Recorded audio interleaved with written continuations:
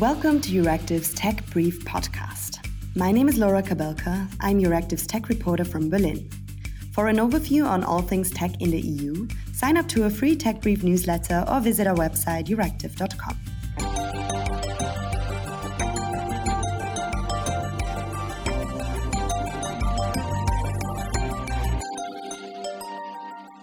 This episode is powered by Google, who work to create a safer internet by making their products secure by default, private by design, and putting users in control of their data.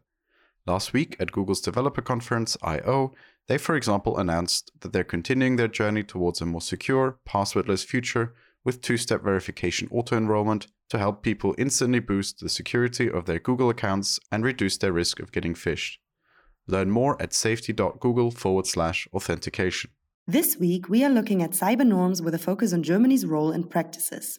For this, I am happy to welcome Alexandra Paulus, who is a fellow for international cybersecurity policy with the German think tank Stiftung Neue Verantwortung. She's an expert in cyber norms and diplomacy, which is exactly what we will be talking about today. Alexandra, hi. Thank you for joining us. Yeah, thanks a lot for having me. Great to be here. So to start with, could you explain what cyber norms are and who shapes them? Sure. First, I think it's helpful to take a step back and to understand the problem that cyber norms are really trying to solve, because then we can only understand how they solve it. So basically, information and communication technologies, or ICTs, are now such an important part of our lives that it seems almost old-fashioned to point that out, of course. And all these devices and networks may have and create security challenges. This is very basically true at the level of individual users, for example, whose privacy may be compromised by a surveillance technology. And it's also a problem for whole societies. For example, what we've seen a lot in the past now, if cyber criminals lock up the computers of cities and municipalities. But ICTs also create challenges for international security, because these technologies allow for really new ways in which states and non-state actors can interact with each other. To illustrate this, for example, espionage no longer necessarily requires training some of your population for years and years and then sending them off to other countries where they might get caught for their activities and suffer the consequences. But instead, you can now simply use surveillance software. And especially ICTs also allow for conflictive activities below the threshold of armed conflict. These can be temporary disruptions, for example, of websites, but it's also possible for one state to produce physical damage in another state through cyber operations. And the most famous example of this, I would say, was the Stuxnet malware, which targeted turbines in a uranium enrichment facility and thereby impacted really the Iranian nuclear program. And the problem now is, of course, that since information and communication technologies are still relatively new, at least, and they continue to evolve, states can misinterpret maybe the actions of other states so that one cyber operation may at one point even escalate into traditional kinetic conflict. And so against this backdrop, policymakers worldwide were really wondering how to reduce these sources of insecurity. And one approach that has since become a main instrument for addressing these challenges are cyber norms. And cyber norms basically are rules for acceptable behavior that regulate what states should or shouldn't do regarding ICTs. These norms are not directly legally binding, so there's no court that is readily available where state A can sue state B for violating a cyber norm. But it's important to note that they are politically binding. So that means that states can hold each other accountable for norm violations. And since you asked, so who shapes cyber norms? That's a really great question, because these cyber norms, of course, don't simply emerge out of thin air. Instead, states and also non-state actors shape them through long debates over the years. And this is what I focused on in my PhD dissertation. These can be diplomatic forums, for example, at the United Nations, where diplomats negotiate really words on paper, but they can also be shaped through what states do, so through their actions, for example, simply by doing certain things that then become over time more and more normal and more accepted.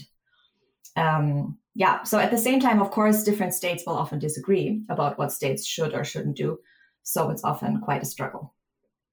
So what is Germany's position when it comes to these cyber norms, and is it very active?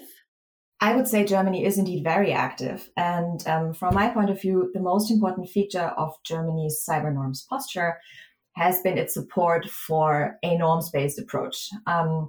So, for example, there is a United Nations forum that was crucial for cyber norm development. It's called the Group of Governmental Experts, or GGE.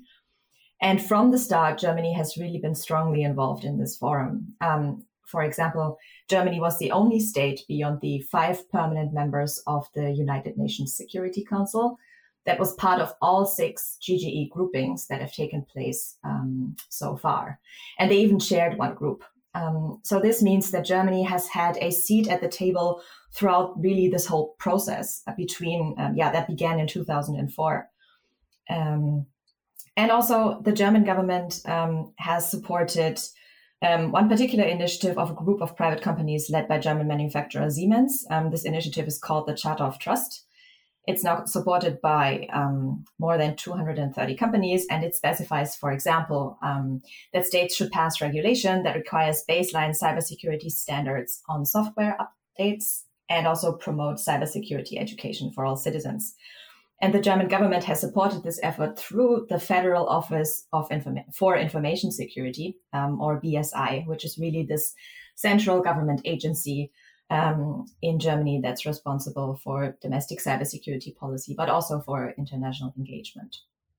At the same time, it's challenging to pinpoint really individual cyber norms issues that Germany has pushed forward in the cyber norms debate alone, because really in this policy field, like in many others, Berlin has always very much looked for coordinating with their European counterparts to ensure that there's one coherent European posture. Now, that is not always an easy task, of course, but indeed, I would say that much cybersecurity policymaking and policy coordination has been taking place at the European level.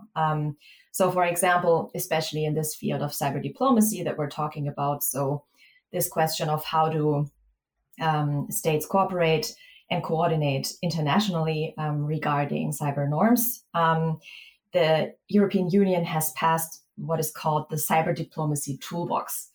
And this toolbox was an important step, not so much only for developing cyber norms, but also responding to cyber norm violation. So what this toolbox does is that it coordinates how European Union member states respond to cyber operations, to cyber norm violations, for example, through common statements, and also through sanctions, for example, or criminal indictments. This happened, for example, after a cyber operation that was conducted for espionage purposes on the German parliament, the Bundestag, in 2015. So there is a difference, though, between diplomatic commitments that are voiced apparently very much so by Germany versus the actual domestic policy. Could you answer the big question of today, whether Germany actually practices what it preaches? Yeah, and this is exactly the question that I asked myself when writing one analysis piece for the Israel Public Policy Institute. And to answer this question, what I did in my paper is that I zoomed in on one very specific issue that I think is quite important for cyber norms debate and cybersecurity policy, but that has so far not received a lot of attention. And that is a vulnerabilities equities process, or VEP. And to understand what Germany has done in this field and how it relates to Germany's diplomatic commitments, I think it makes sense that I explain in a few words what a VEP is, because it's a little bit technical, but bear with me. So the question behind a VEP is, what do governments do when they encounter software vulnerabilities?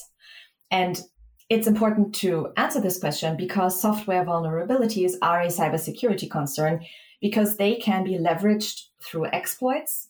Exploits are codes that exploit software vulnerabilities or security flaws.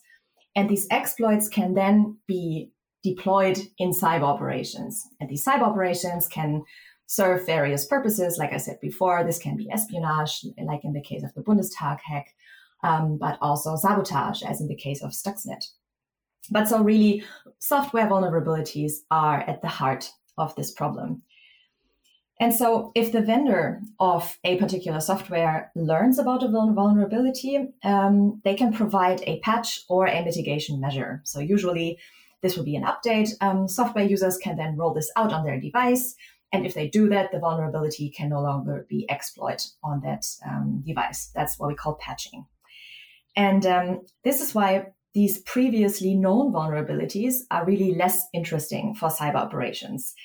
Instead, what the perpetrators of cyber operations are really interested in are new vulnerabilities that are not yet known to the vendor. And these are called, in cybersecurity slang, so to speak, 0 days, because the vendor has had 0 days to address them.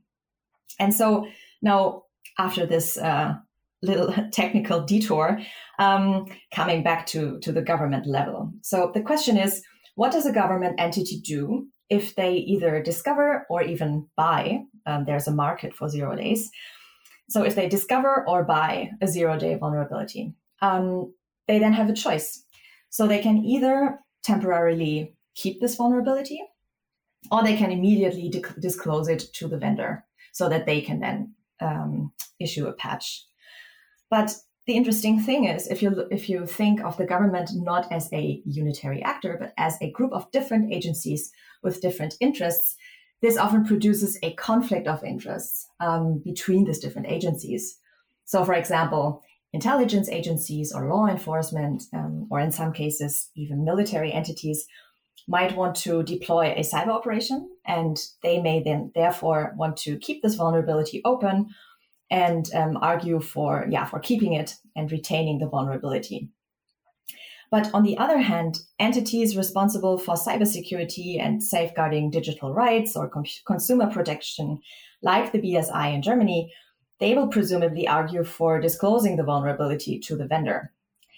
And this is where the VEP, the Vulnerabilities Equities process, then really comes in. So in the VEP that was established in the US, which is one that has been published and that we therefore know quite a bit about, after a governmental agency submits a 0-day vulnerability to the process, then all governmental stakeholders that are in some way involved in the process can consider their respective equities or interests. And these may include questions like, how likely is it that others may discover this vulnerability? What harm would it cause if it were discovered by others? But also, which national security benefit can it provide? For example, if it's leveraged through an exploit for the purposes of a cyber operation. And then, based on these different voices and these different perspectives, the government will then decide whether the 0-day vulnerability in question is either kept open or whether it's disclosed immediately to the vendor. And so, to summarize, a VEP really doesn't solve the conflict of interests that will probably always be there between different government agencies, but it provides a structured path for answering this very challenging question. And now, linking this to cyber norms discussions, it's important to note that there is one key document that has really been, the most important cyber norm document to date that has been endorsed and welcomed by all UN member states, so by the whole international community. And this states that, the name is the 2015 GGE report. And this states that, I quote, states should encourage responsible reporting of ICT vulnerabilities and share information on available remedies to such vulnerabilities to limit and possibly eliminate potential threats to ICTs and ICT-dependent infrastructure. And then, so this already says that, it's in every state's interest, and states should responsibly report ICT vulnerabilities. Then in 2021, another UN document specified a bit more clearly that, again, and I quote, at the national level, states could consider putting in place impartial legal frameworks, policies, and programs to guide decision-making on the handling of ICT vulnerabilities. And so basically, in short, we can really see that these norms document point out that it is not required, but it's very desirable that states establish a VEP. And now going back to the case of Germany, the question is, well, why should Germany comply with these norms? But then I would go back to your previous question, right? So what has been Germany's position regarding cyber norms?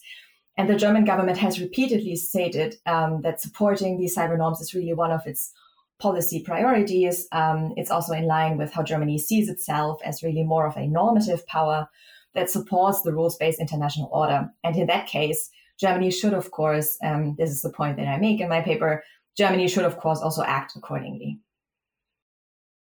So what is the impact of this divergence of commitments versus domestic policy? Does it have an impact on Germany and also on other countries?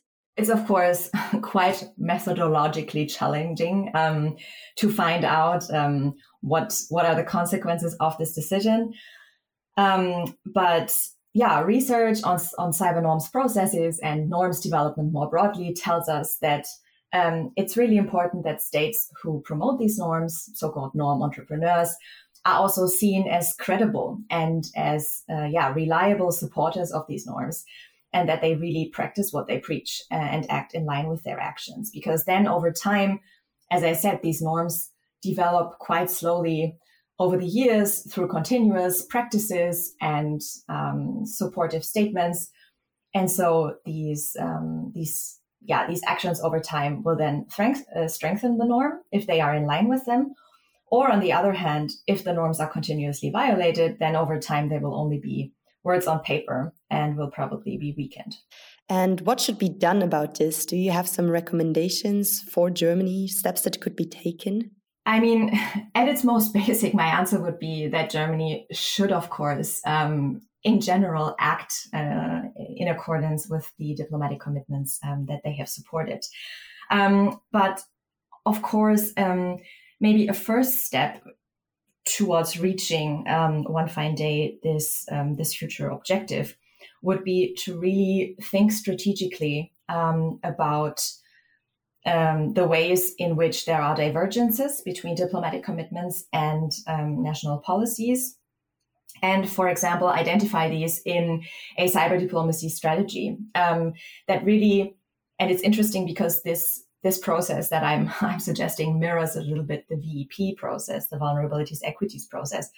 So it is not, again, it's not surprising that different government agencies will have different interests. And so in these cases that I was talking about, for example, regarding encryption, also domestic law enforcement agencies, for example, have very different interests than the German Foreign Ministry and its diplomatic members. But I think it would be really worth having a discussion about where these conflicts of interests arise, also where they don't arise, and where Germany also acts very much in line with its commitments, which is also the case, for example, I would say regarding critical infrastructure protection, where maybe the German policies are not perfect yet, but they are quite well developed, and the BSI is really seen as a reference internationally. But then again, in cases where these conflicts arise, I would say that it would be really interesting to have these discussions and to strategically weigh the interests of the different agencies against each other,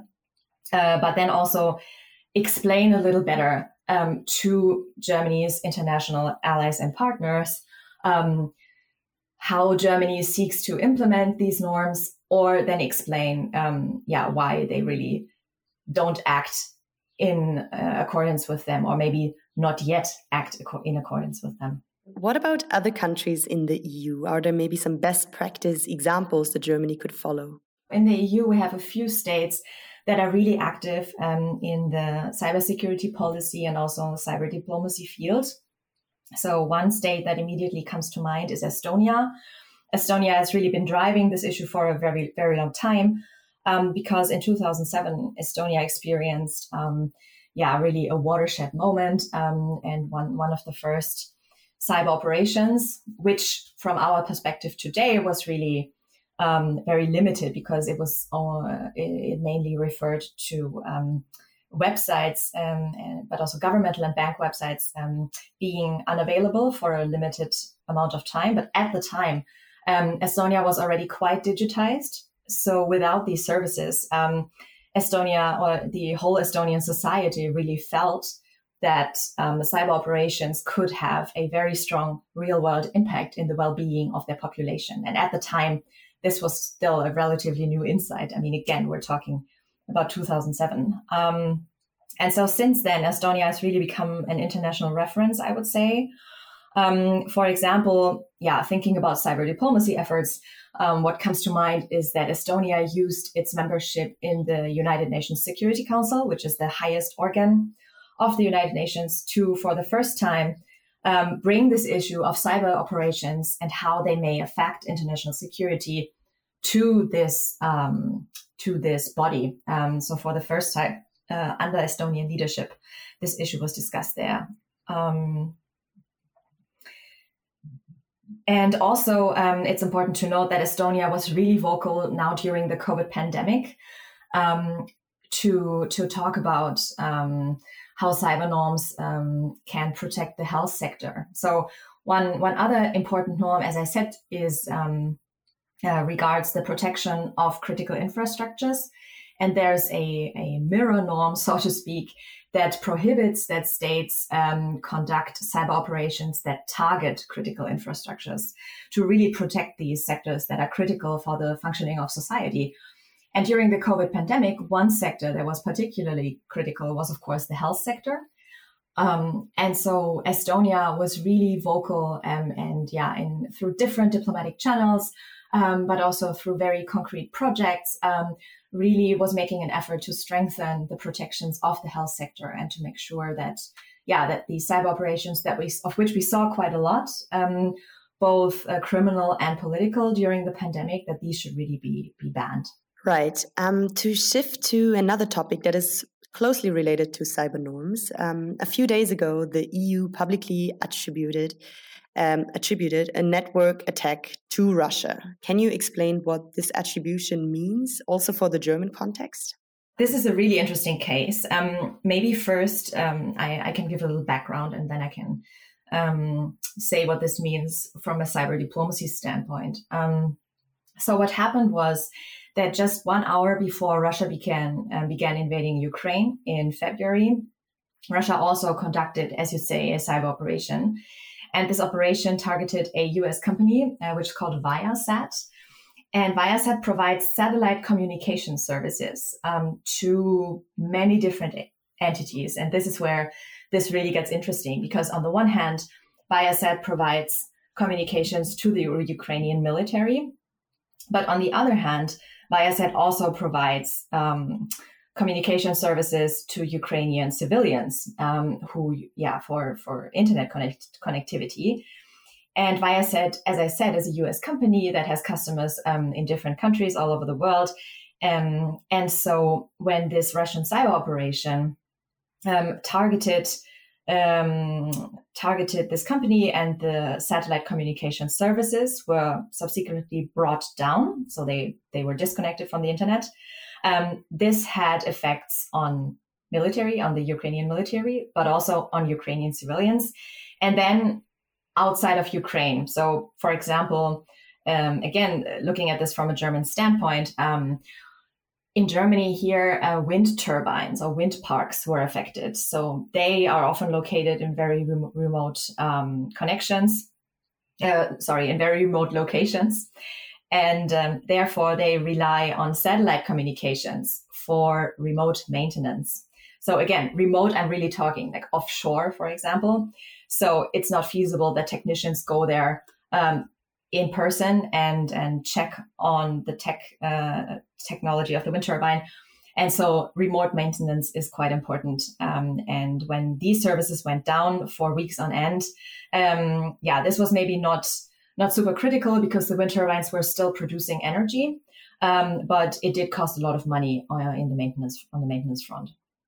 And from a political standpoint, what does this attribution mean? Because for some background, just a few days ago, the German government actually said it had not registered any cyber attacks in relation to the war to its notice, notably. But now this huge case is attributed by the EU. So what does this mean for Germany?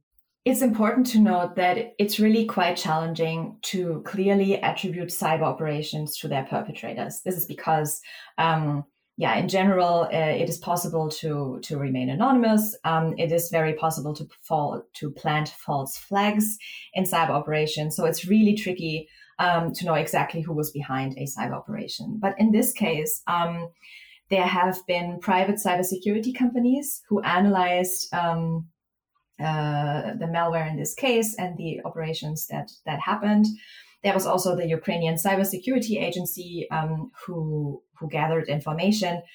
And then, of course, now we have this diplomatic statement that clearly attributes the operation to Russia. So this statement was supported, first of all, by the European Union. They put out a statement, so all 27 member states. And then also the Five Eyes states, which is the Five Eyes is this intelligence sharing community of the UK, the US, New Zealand, Australia, and Canada. And they all said that they are very strongly convinced that Russia was behind this operation. And so the question is, of course, okay, well, it's just a statement. Why would states publish such statements at all? And I would argue that these attribution statements are quite important political signals. So first, states that go on the record and say that another state was responsible for a cyber operations, they tell the world that they have this capability of attributing cyber operations to their perpetrators. And this is important because for quite a while, policymakers, but also academics, were convinced that cyber operations were such an interesting tool because the perpetrators could always have plausible deniability. So they always had the chance to say, oh, well, it wasn't us, because it was quite hard to prove who was behind it. But as we've seen in the past years, more and more cyber operations have been attributed publicly to their perpetrators. And again, this goes back to the work of private cybersecurity companies, but then also to intelligence, information by intelligence agencies, diplomatic communications, possibly military information. And so when states go on the record and say, look, we know that Russia did this, now there is less room for Russia to deny its involvement in these operations. The authors then also, of course, publicly name and shame Russia for its actions. And this is important to note that they can later potentially impose more impactful consequences. So attribution is often the first step to later, for example, pass criminal indictments against the individuals that are involved, or even pass sanctions. And then finally, this is not just a signal to Russia, but also there is a number of other states that have repeatedly conducted cyber operations against European or Five Eyes states. These are mostly Iran, North Korea, and also China. And so putting out this statement and signaling attribution capability is also a signal to these states that they can hide less well behind this veil of anonymity, so to speak. And that's it for this week. Don't forget to sign up to our free Tech Brief newsletter to receive a comprehensive overview on tech affairs in the world of European politics and policy directly in your mailbox. Also, don't forget to subscribe to this podcast published on Apple Podcasts, Spotify, Stitcher, and Amazon Music. I am Laura Kabelka. Thank you for listening.